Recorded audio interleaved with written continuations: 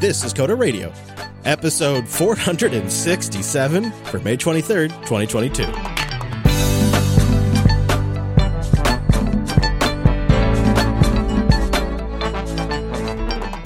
Oh, hello there, and welcome back to Jupiter Broadcasting's weekly talk show, taking a pragmatic look at the art and the business of the software development in the worlds of the technologies.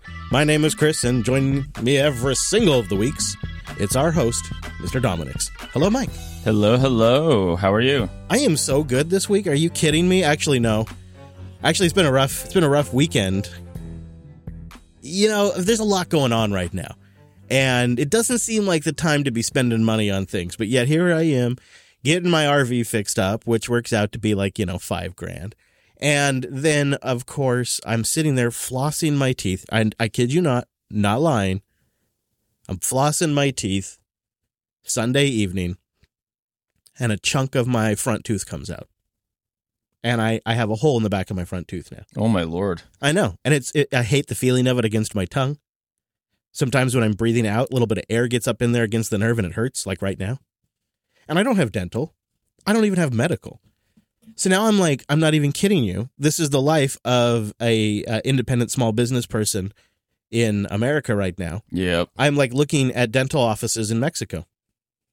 And I'm like looking at flight prices. I believe you. Oof, tell you what. It is. And it's just things happen in life that you just don't plan. And business has to go on. No matter what else is going on, you still got to get all that stuff done.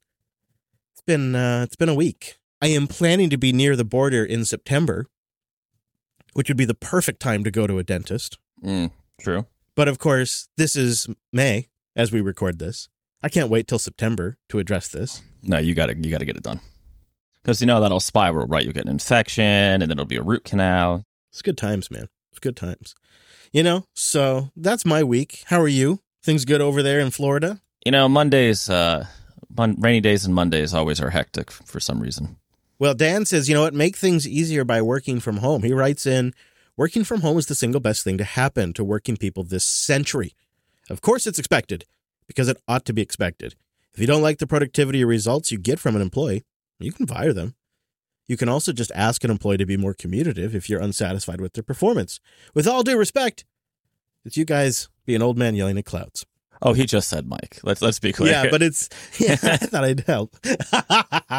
Are we just getting old yelling at clouds? So it's funny. I was listening to the surprisingly handsome for his age Scott Galloway, and he had the opposite take. He's pretty anti-work from home, but from the employee perspective, and he said something about getting promotions and being on the in crowd of your company that you just have to be there. And I was thinking about how over the pandemic, we've talked about sales, right? Doing, in my case, technical sales, in your case, ad sales, that just being able to go to the conference and interact with people is pretty valuable. I bet Galloway's right that it's the same. And I think this is interesting. So, Dan, you are definitely in the popular opinion category. Let's see in 5 years if this trend continues. Who are the people most likely to get on the executive track to get promoted and things like that at these companies? Is it the work from home folks or the at least in halftime folks? Mm-hmm. Yeah, and I bet it's going to also depend on companies if they're 100% remote, like literally every employee is remote working from home, or are they one of those hybrid setups where you've got like the admin office and the executive staff are coming in every single day. I have seen this become more common. And then I think you really have a situation where the people that are local have an advantage over the people that are remote. Just following up on the remote work stuff, I think it was Ian Goodfellow, the guy that left Apple, the machine learning guy. You see that he got snapped up by Alphabet? Well, duh, right. It just like Apple just let that one go all over this work from home policy. And now I'm sure Google's going to let that individual work from home. No problem. I'm sure it's part of the deal, right? That's got to be. Yeah. So, however, this all might not matter because the great realignment is happening. Yeah, Brandon writes in, hi, Chris and Mike. So the economic realignment, as you guys have put it, seems to be starting. My company just laid off 20% of its workforce. I'm fine. But I'm starting to wonder more about the drivers behind the current market conditions. Would you consider doing a show that details what's happening and how it's affecting the tech industry? I know this might be more of an unfiltered topic, I understand. I just was trying to better understand what's going on and how it's affecting me as a software engineer and our industry. Keep up the good work, Brandon. Ooh, can I do this one? This is like my favorite. Yeah. So it's called zero to no or low to zero interest rate drunk Fed money. And if you read, I think because Y Combinator put it out to their founders, their letter warning about the future, what happened is a lot of capital just went to, they basically had to find yield, right? So they went to things like VC funds and all kinds of more speculative crap. Well, now the interest rates are going up. Those VCs are going to find it harder and harder to raise rounds, which means by extension, startups will find it harder. It's going to become more expensive to borrow all kinds of money. But in tech specifically, you are going to see, and I'll stand by this one, a bloodbath of startups collapsing and laying folks off. Yeah, tech's going to take this one hard. Harder than most, I think, actually. Yes. And that wasn't the case in the 2008 recession. And so what Mike is saying is that when the Fed dropped the interest rates, they made the price of money to the banks essentially free. And so the way money gets created in the U.S. economy, this is a broad statement, it's not the only way, but one of the common ways money gets created in the U.S. economy is when banks loan it out. That money is created at that point. And so when the price for the banks is low, they're loaning out money like crazy. And the closer you are to that spigot, the more direct access you get to that cheap money. And then you need to put that somewhere. Risky assets like crypto and tech stocks have been where this stuff has gone, and VCs. That's where this money went because it was great returns. You look at the returns over 2020 and 2021, it's brilliant. But now all of that is crashing back. It's all resetting. The stock in all these companies is taking a hit. You've heard about the layoffs at Netflix. Amazon just announced they're going to lay off 100,000 workers. They also just announced they have 10 million, I guess it's square feet, I'm not sure, of extra warehouse that they don't need anymore because the surge in buying during the pandemic has ended. And now they have a bunch of warehouse real estate they don't need. I just backed out of an office space deal myself for that reason. I don't want the liability on the books because landlords are very prone to sue. So yeah, and things are just in general getting more expensive for everyone. All these companies are affected by the price of fuel, diesel in particular. So that's also an issue. Even if your company doesn't deal and ship things directly, it still works with companies that do. So there's a lot less money being spent on risky assets now, which means tech companies are going to have a lot less money flowing into them. Of course, we're not going to see Apple or Amazon or Microsoft or Google fail. No, we're talking about like the app to put a mustache on your snake. Yes, that's a Silicon Valley reference. And what is going on here is the Federal Reserve. I mean, I don't know S about F, but the Federal Reserve is on a mission to get inflation rates down. They're at a 40-year high right now. And the goal here, their mission, as they have stated publicly, is to get those rates down. They have a target of 2%, and the official numbers are like around 8% right now. And they're probably the real inflation rate's probably even higher than that. Yeah. They're never going to get it to 2%, but that's their goal. Yeah, but what that does is it makes you and me and Chris and everybody else listening de facto poorer. Because even though we might still make, I don't know what you make, whatever you make, let's call it 70,000. Your 70,000 doesn't go as far as it used to. Because things went up 10, 15%. They also kind of need the employment market to cool down because that cools down consumer demand, and that will also help with inflation, right? When you reduce demand, it also helps ease inflation. Now, the thing that they're up against is there's also extremely high oil prices right now, which raises the base inflation rate, and there is also a very screwed up supply chain, so it keeps things scarce. So even though they can reduce demand by cooling the market, they can't really compensate for the fact that the supply chain is still creating scarcity. So what we may end up into is a prolonged period of higher than they'd like inflation. And one of the ways they're going to combat that is they're going to drive down the price of assets, which has a knock-on effect in the tech industry in a big way. And they're going to do that until something breaks. Either the credit market's going to break, or the oil market's going to break, or something's going to break. And then once that thing breaks, they'll change course. They'll probably either freeze the interest rates or promise to lower them in the future. And they'll probably turn the money printing back on, which also then will start flowing back into assets. And then the tech industry will begin to recover. I think it would be remiss if we don't mention that there is one giant, literally donkey, who might try to encourage the Fed not to do what you described, because historically, when the Fed does this, the party in power, this is all Americans, so sorry, European folks, gets eviscerated at the polls. And we do have an election coming up. And if the Fed does what Chris describes, which they probably have to, all these social issues that everybody's fighting about aren't going to matter. The Democrats are going to get eviscerated. Even your craziest sitting naked on an oil spigot Republican. Did you see her? No. Naked. Oh, that's one hell of a campaign ad. Okay. You got to look it up. Yeah. Her name is, I'm mispronouncing it, Storn. It's Storgn.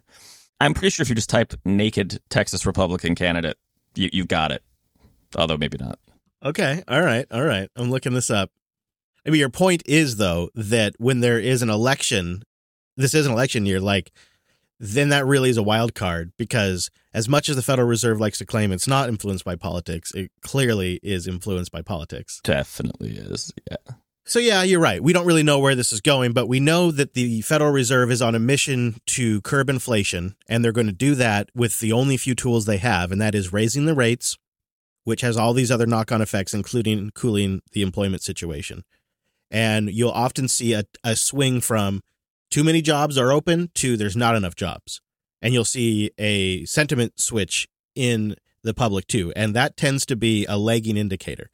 And so this is going to go on for a little while, because all the unemployment numbers are lagging indicators. And the employment numbers are up. In April, new job postings fell by 2 million to 6.6 million, which is a huge deal because it's the largest monthly drop in the available history going all the way back to 2019. We haven't seen a bigger drop than this. So the trend is not our friend here, but we don't have the data yet. We only have April's data.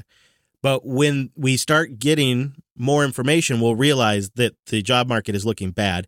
That may be a signal to the Fed that they have to reverse course at that point. But it's a lagging indicator, so the damage will be done by the time they see the numbers.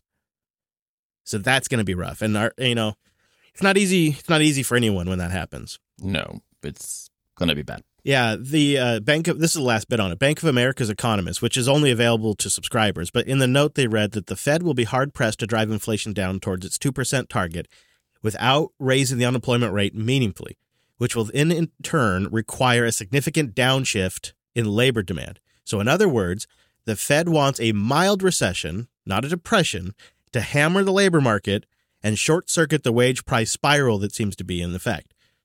That's the Fed's, this is not me saying, this is Bank of America saying the Fed's goal is to stop the increase in wages that's happening right now and to cause a little bit of unemployment, to hurt the employment market a little bit, to cool all that down, to help with inflation. That's because that's really one of the only levers they have, right? They can't go to the Saudis and Russia and say, okay, let's rework this oil deal. Like, they're not going to do that, right? And we're not going to re-architect the way the U.S. sells oil to the world market. So we're not changing that. And we can't fix the supply chain, and we can't stop China from doing lockdowns and shutting down factories over there. The Fed has no control over that, but yet it is the Fed's mandate to fix inflation. And these are the only levers they have, are the rates and doing other policies that have an impact on the job market. And so they're pulling on the levers that they have. That's right. We do talk about this more in a broader context in the Bitcoin Dad Pod. I've mentioned that before. But it is sort of the thing that we would have covered in Unfiltered. We should maybe do an episode on it sometime. I think we're going to have to, because two things that, just the last point on it, and we don't have it in the notes. The only thing that's not going down, or that's really out of whack, is the housing market, particularly the rental market. And you could Google this. Many financial blogs have written about it.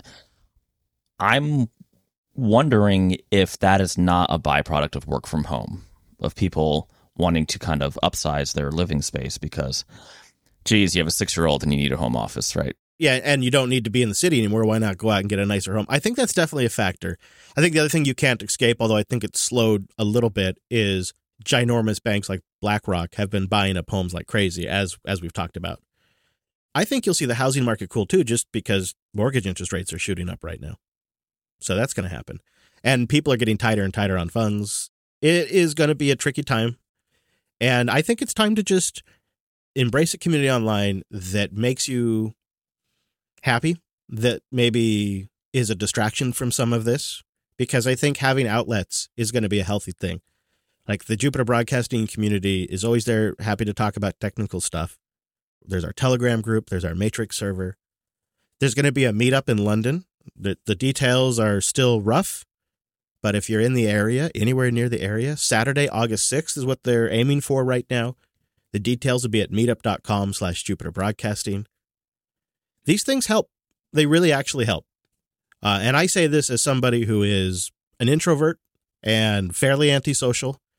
I don't maintain like a large group of friends that I, go hang out with on the weekends. I'm not one of those people. I didn't even like going to conferences for the networking factor for the first 15 years I went to them. I resisted it. But with age comes wisdom. And I've learned there is something in our brains that feels good when we talk to people with like-minded ideas about things that we don't normally get to talk to people about. And these meetups are great for that. So are our online communities. So for details on the London meetup, you go to meetup.com/Jupiter Broadcasting. Linode.com/coder. Go there to get $100 in 60-day credit on a new account, and you go there to support the show. Linode is fast, reliable cloud hosting. You should really try it for your next project, or maybe just the next thing you want to learn.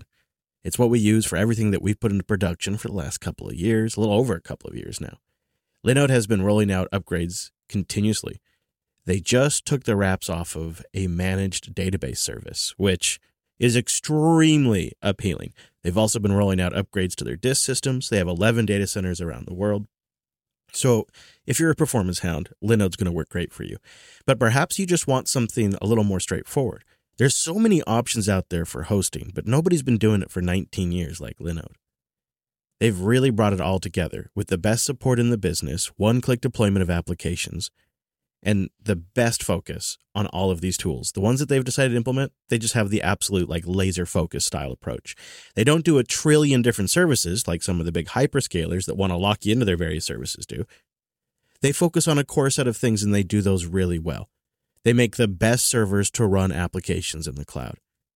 They have S3 compatible object storage, DDoS protection, VLAN support, a powerful DNS manager, Kubernetes and Terraform support, and so much more. All while the pricing is 30 to 50% cheaper than the major hyperscalers and so much more straightforward and easy to use. And then they have a really clean API that's well documented with tools and libraries that already exist that you can just start using. And if you ever run into any trouble, Linode support's got your back. And one of the things that I appreciate as a content creator in this space is Linode has been a big contributor to the community for a long time. I'm talking services and infrastructure for open source projects.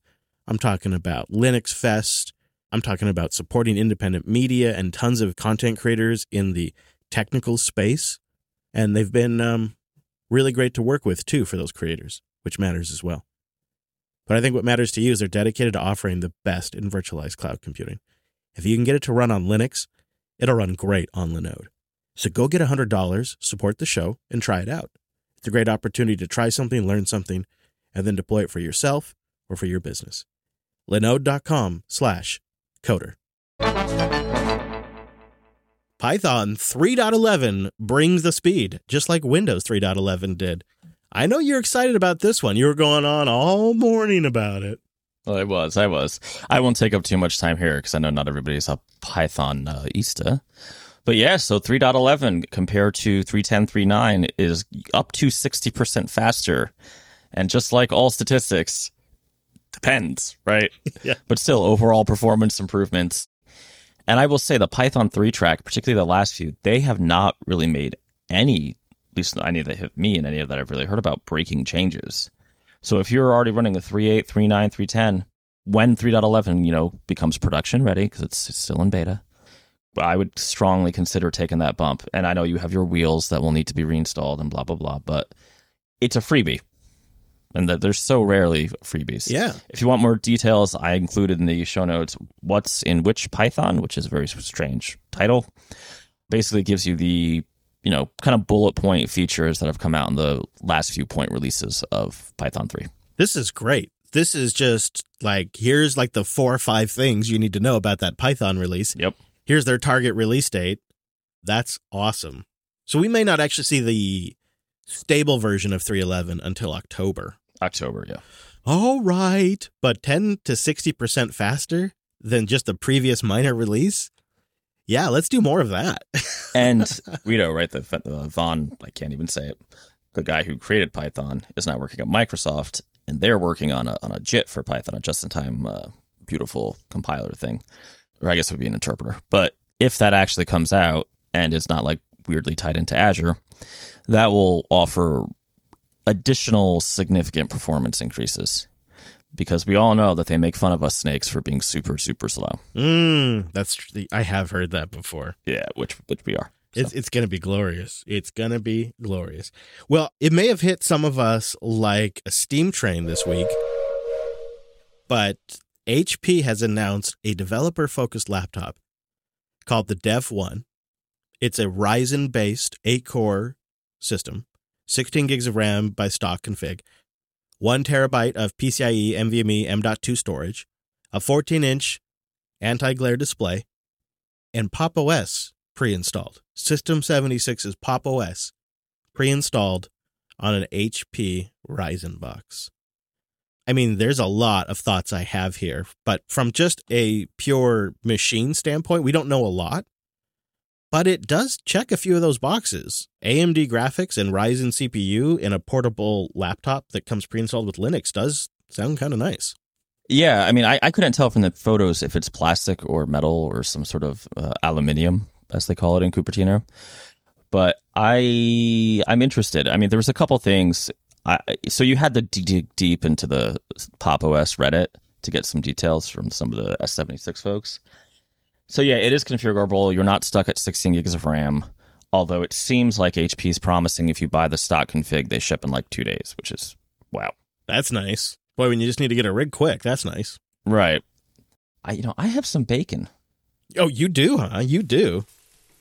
So I don't know this for a fact. There's been no conversations, but I bet HP is jealously eyeing that Dell Sputnik business. What do they call it? Linux for developers now? For sure, yeah. Why not pick up an experienced, probably affordable Linux development house? You know, just do a quick, come on, guys, join us. You know, I'm a little surprised by this because you're right. This has totally got to be following the Sputnik strategy, which has been over 10 years, right? I mean, the Sputnik thing, Dell launched a long time ago. Then not too long ago, a couple of years ago, Lenovo launched the X1 line of laptops with Fedora pre-installed, which I have one right here next to me. Now here we are in 2022, and HP is essentially following the same strategy. They call it the Dev 1, DEV1.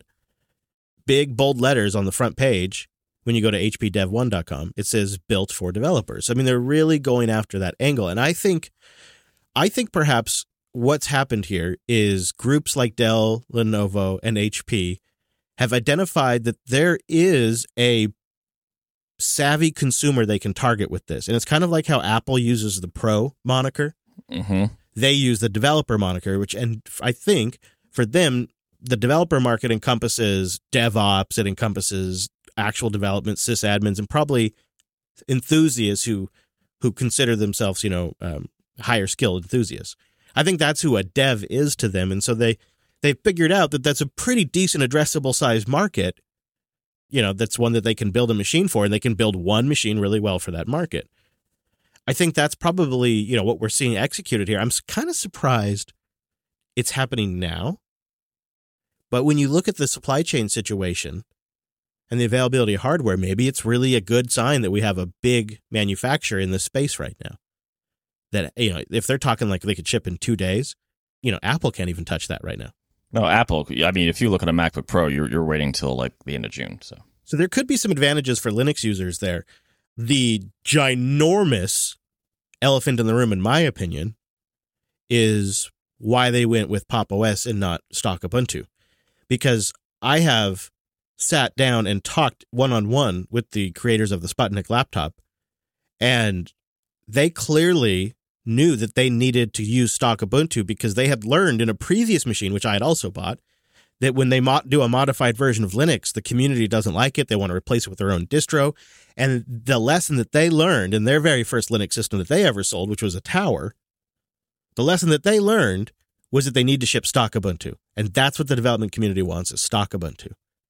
But now, a decade later, HP's getting into this game, and they went with Pop. which is based on Ubuntu, but it's not stock Ubuntu, which is, I think, an interesting choice. I'm curious what your thoughts are. I think, there's probably a couple things going on here, right? System 76 writes their own, where they contribute to or whatever, that what's the name of the firmware? I don't remember. I think you're thinking of Open Core. I think that's right. Is that right? Open Core firmware. So I'm sure that's what's going on here. Also, I'm still frying my bacon, man. Like, you're not going to buy Canonical if you're HP. You're just not. But you probably could pick up System 76 if this works out. Oh. And then Pop becomes exactly what Carl and the gang wanted, a value add to Ubuntu, right, for their hardware. And if you're really going to go head-to-head with Sputnik, I'm still calling it that, I don't care, having a developer-focused distro on your developer-focused hardware doesn't sound that crazy to me. Real-time update, Core Boot, thank you, chat room. Core Boot, thank you. So your bacon is that the long-term strategy is, if this thing is a successful product... If it works, right, let's not be wild. System 76 is a American-based company that HP could just acqui-hire. Straight by, right, and they become their Linux dev fancy division of the company.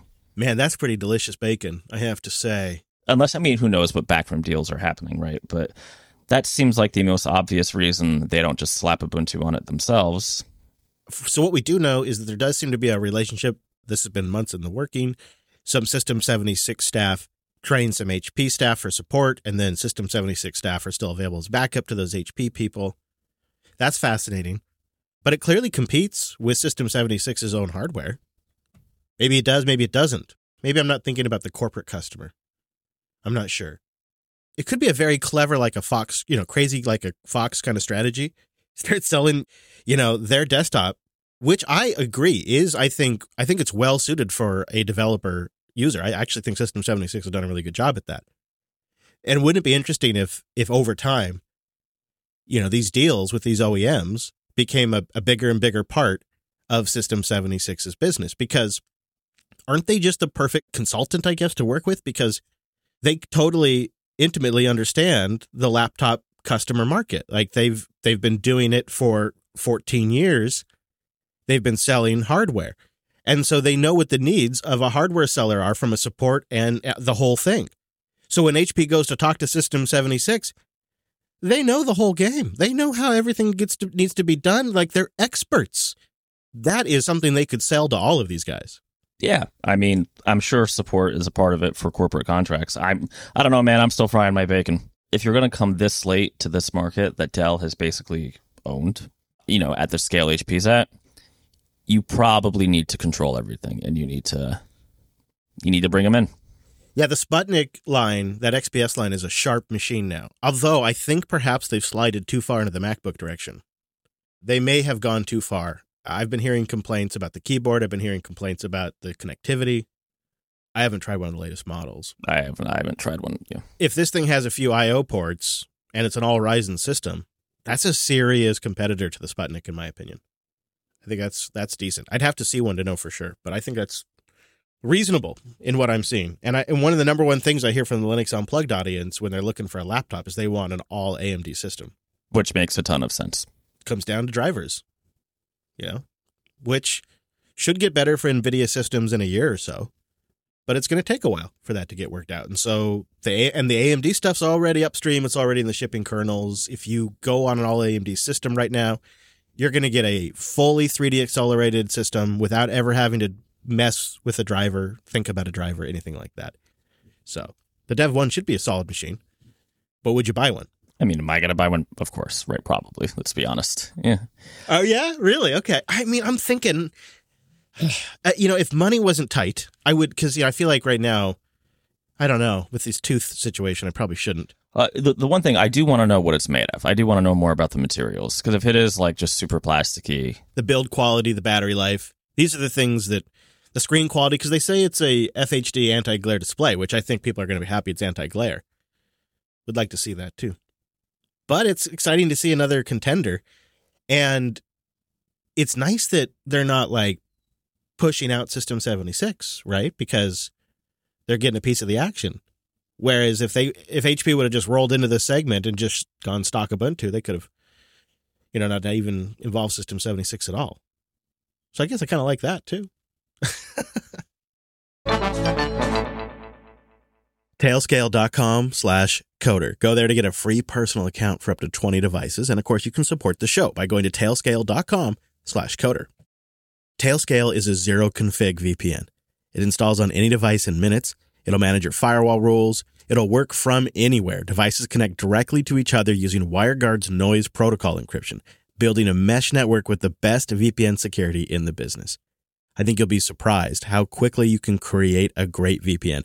I used to deploy VPNs for my clients, and it was so much more cumbersome. And the performance and the flexibility is nothing like you get with Tailscale.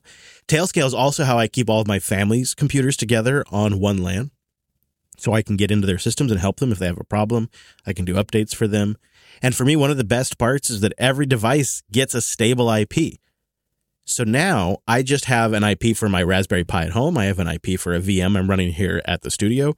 I have an IP for the systems here. Each one of my systems in the studio has an IP. My office computer has an IP that are all on the Tailscale network on a flat WireGuard LAN, essentially. And then you can do something like throw Pi-hole or a DNS server into that LAN, and you can do name resolution. They have a backplane that helps you get all this connected, and then you build the peer-to-peer connections between your machines. And they have an ACL editor and sharing, so we can do things like I can share a machine with Alex, or Alex can share a VM with me that we're working on for self-hosted. And we can experiment with stuff. And his VM is now on my LAN. And I just SSH into it like I'm SSHing into the box next to me. And you can transfer files. They have an AirDrop-like tool that lets you transfer files over Tailscale. So it makes that really nice for collaborating too. It's just great. And the fact that it's always on and it works with every OS and device I have makes it really accessible. It's like my go-to tool now. So you can go try it for yourself. Change the way you work, change the way you game, change the way you use your network. Go build your own decentralized internet for up to 20 machines for free when you go to tailscale.com/coder. That supports the show and gets you over there and lets them know you heard about it here. Tailscale.com/coder. Write once, run everywhere. It's back. Widgets for the future, children. Microsoft has announced adaptive cards. It's back to haunt me for all my Java applet sins. Yeah, but it's a new way to exchange rich information and data in a dynamic way that responds to screen size that fits any scenario. I just vomited in my mouth. It's an open framework for multiple platforms, iOS, Android, .NET. It's JSON. Ready? All right, I'm going to read their little blurb. Okay. Adaptive cards are platform-agnostic snippets of UI authored in JSON. This is my Microsoft whiz, by the way. That apps and services can openly exchange. When delivered to a specific app, the JSON is transformed into native UI that automatically adapts to its surroundings. It helps design and integrate lightweight UI for all the major platforms because you bitches killed Windows Phone. It's all about Teams now, man. In fact, they're just talking about how great this is to work with Teams. It's all going to integrate great with Teams. Well, let us not forget Windows Timeline. The platform developers are clamoring for the world over. Also, great news, they're going to have support in Skype real soon. No date yet, but real soon. It's going to also be in Skype. Poor Skype. You know what? They obviously love Teams more, right? Like, oh yeah, man. And the framework that seduced me but went nowhere, bot framework. So these really are widgets. They're widgets that are just JSON on the back end. And then what Microsoft is doing is just building an HTML render for these widgets into all of their different apps. And of course, they're just executing this around at the same time, but it's going to be showing up, everywhere. Like, you know how Microsoft could push? We could have adaptive cards on GitHub soon. So they're more than that, right? So to their credit, because someone rage looked through the GitHub repo. Oh, yeah. Well, they are. And this is like not nothing, but it's basically a protocol, you could say, a JSON protocol that they have implemented native UI on all these platforms, including HTML, which I'm sure is the fallback, right? But like iOS, if you open the iOS stuff, there's some good old Objective-C in there. Like, it's there. It's sure enough, you've got header files, you got M files. It's like, holy crap. I'm thinking, did I go on a bender and like end up in Redmond and just do this because I hate myself? Oh man, look at this. this is a lot of what people are doing with things like Angular, right? They're just using HTML, but they're like writing little components and then they're Legoing them together to build a screen, which is fine. Like, there's nothing wrong with that. But Microsoft is just like, let's kick it up a notch and for some reason do it natively. I really tried, Chris. Hand to God. Oh my God, it's an NS string and a pointer. Hang on, I love this. I take it all back. And hey, man, they got Cortana skills for this thing too. And you could put this in your Windows timeline, so you could have it right there in your start menu. Wouldn't that be great? I was just thinking my Windows timeline needs more love just this morning. Yeah. This would have been a super cool idea about like 5 to 10 years ago. Problem is, and I don't know why Microsoft doesn't want to understand this, the web won. Right? Unless you're doing some real high performance, snazzy stuff, you're almost always better off at what we used to call HTML5, which is effectively just the web. Yeah. And yes, we all hate Electron, but you know what? I would care to wager that most of the actual developers in our audience run at least 1 to 5 Electron apps every day, all day. That's where they live. Yeah, I feel like Microsoft has been excited about this general, broader idea since the 90s. This idea that you could have a Microsoft suite of applications that have this block of dynamically updated information. Mm-hmm. That has been a passion of theirs, I'd say, since they started experimenting with widgets on Vista. And they've just iterated on the idea, in Metro UI, and they've iterated on the idea several times. They had a big piece on it on one of their developer conferences, which this seems like an evolution of that idea. And they do it over and over and over again for each new era of suite of applications and a suite of tools. You do see a small amount of adoption in really Microsoft-focused shops, especially in new businesses that are run by former Microsoft employees. You'll see them leverage the hell out of this stuff. Oh, yeah. And you'll go in there, and it's like this Microsoft wizardry shop of, some idealized Microsoft world. But for 98%, 99% of the world, they're never going to take advantage of this stuff. But Microsoft continues, generation after generation, to churn these kind of ideas out. The one thing I will say, having gone through some of the source code, again, I didn't do a full code audit, but it's really well-written Objective-C code. Well, there's that. It has all of the, compromises when you're writing a kind of a universal generic solution that you have to make. You know what? You should kind of change my mind a little bit. Yeah, if I was the former program manager of insert dead project here for Microsoft, Skype perhaps, and I was opening my startup and I wanted to do some sort of card chat GUI interface thing in, I guess, Teams and apparently Outlook. I'm looking at the list of things they support. Yeah, Outlook, yep. This is actually kind of not crazy. It's widgets. It's like when you look at their samples and templates, it's the classic example widgets: image gallery, weather large, weather compact, weather image, flight tracker, right? Calendar reminder and labels, order tracker, for shipping tracking, all the typical stuff that you always see with these things. They're like, okay, I guess that's kind of useful, but it always seems like we find some other solution for all these things. Oh my God. You know what this is? Remember those old sites? I'm sure they still exist, but when you were making a WordPress site, you could buy somebody's crazy ass calendar widget and just plug it into the site. Yeah. Yeah. That's what this is. Yeah. I mean, maybe not a horrible idea. Well, no, it falls apart though, right? It falls apart the minute you want to be in any other ecosystem. There's that. And it just seems like these large companies don't stick with this stuff more than a few years. And so if you're going to build something around it, they only have focus for this kind of stuff for so long. And so that's why you'd rather just be an open standard, something that's maintained by some standards body. I also feel like we'd be remiss if we didn't mention Google Wave for the 4th time. But Maui, Project Maui, ever hear of Project Maui? Remember that? It was going to be the big new thing, and that they're working on it. Right. I'm sure it's any day. Build is coming up, I believe. Oh, is it? So, yes, so saith with the heaviest of heart Paul Thurrott, because he knows in his heart there will be WSL news. It does drive him crazy. Oh my God, dude, you're right. It's like tomorrow as we record. I figured next week we could. Oh, I hate it when that happens. Yep. And then by the time people listen to this episode, Paul Thurrott will have rended his garments. Yeah, this episode will be coming out on the day like the build's over. Well, that's just how the timing goes sometimes. That's because everybody does things on Tuesdays and we record on. I grant you I don't follow Build closely. And why would you? But both Google I.O. and Microsoft Build really flew under my radar this year. Like, I knew about I.O. remotely, and I knew the day that Google I.O. was happening, it was happening. Build's tomorrow, I didn't even know it was going on. And this has never been the case. I've always known when Build is, because it's always been like this big local event. You know, and same with I.O. I've never missed an I.O., and I almost completely, this one almost passed right by me. Well, there wasn't much of real interest in this I.O. for us. Yeah, well, they're all the old stuff they used to do, they're doing again, so it's going to be great this time. They have yet again rebranded messaging.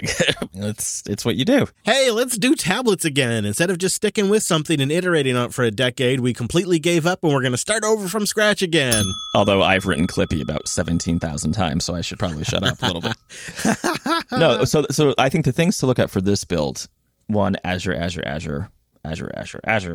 Some GitHub stuff, but GitHub still does its own like GitHub universe thing.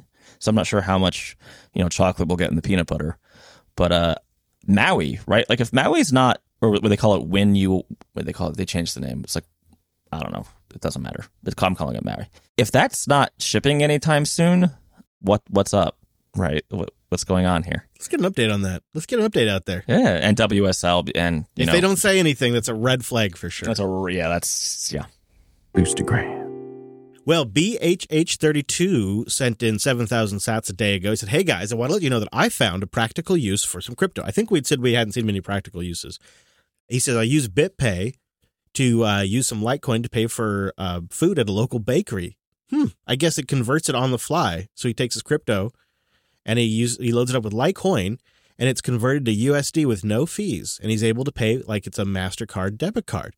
The business doesn't know the difference. That's pretty cool. That's how he says I can mine those coins and then go to the bakery. That's pretty neat. I think we're going to discover over this next year that there is crypto, and then there's Bitcoin. And there's all a bunch of scams and basically securities.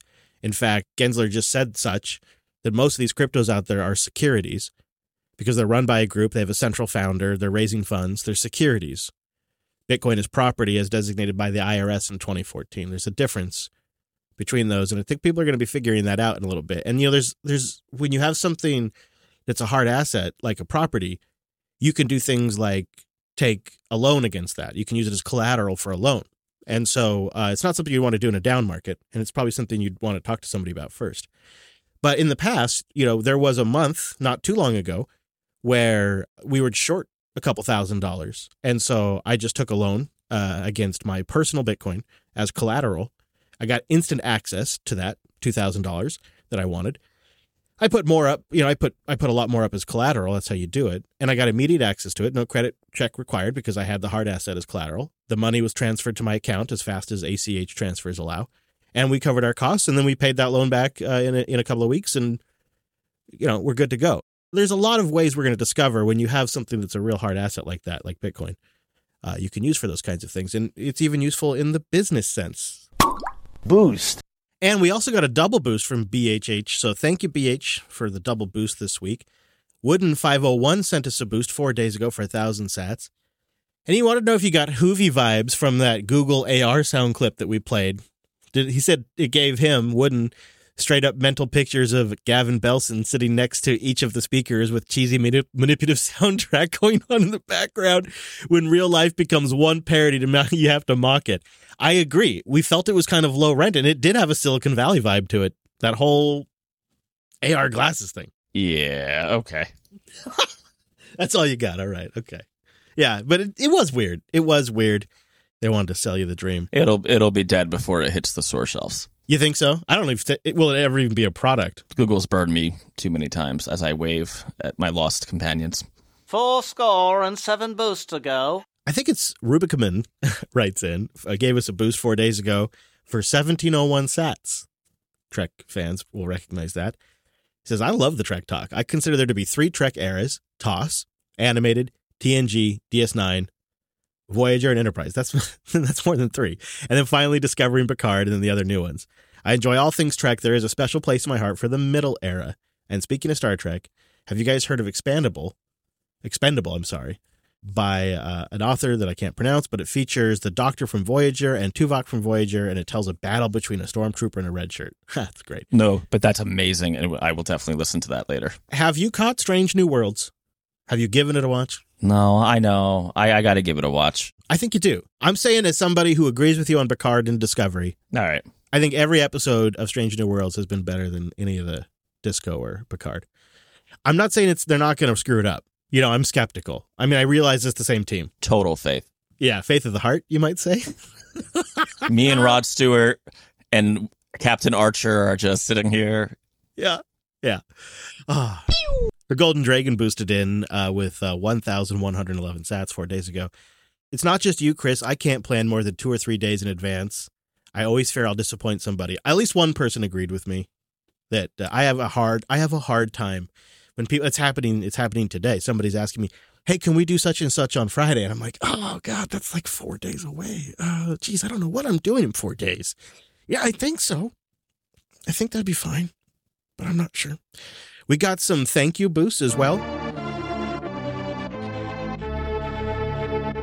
Negatage, Cardin Nerd, The Golden Dragon, and Freak all just sent us a thank you boost into the show, or streamed some sats while they were listening in a new podcast app. You can send us a boost by getting a Podcasting 2.0 compliant app at newpodcastapps.com. Also, you can become a member and support the show at coderqa.co. You get your quarterly report, which I think we're going to do one soon. We are old men, and we forget if we do them at the beginning of the quarters or the end of the quarters, but we get you a quarterly report, which is like a little extra episode.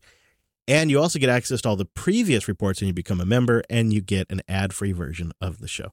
And it's just a nice way to keep us independent, make sure we can work with the people we want to work with. I almost considered one time reading all of the ridiculous pitches we get in every single week to this show for like, hey, can we pay you to have this person on the show? Oh my God, yeah. Yeah, there are times where it's nearly as many emails as we just get as show feedback. What the members do and the boosters, what they do is they let us be picky. And so we work with the companies that we believe in, that we want to work with. And it gives us runway to do that. So you can become a member at coderqa.co. You can send us a boost with a new podcast app, or you can support all the network shows at jupiter.party. All right, Mr. Dominic, is there anywhere you want to send people this week? Go to tmb.inc/careers if you are a Pythonista or enjoy Angular. And go to alice.dev if you would like to continue to overwhelm me with work. There you go. It's a good problem to have. Of course, you can find the show on the Twitters at Coder Radio Show. Our website is coder.show. It's coder.show/467 for our show notes. We have our subscribe page there, and most importantly, our contact page. Your emails, your thoughts, your feedback, your ideas, even your pushback. We like it all at coder.show/contact. That's about it. We'd love to have you join us live too, I suppose. Mondays, we do it at noon Pacific, 3 p.m. Eastern at jblive.tv. Always something cooking up over there, a bit more show. And we love having you live. It's great. And we just appreciate you sharing the show with somebody as well. That's a great way to support us. And of course, we appreciate you listening. Thanks so much for joining us. See you right back here next week.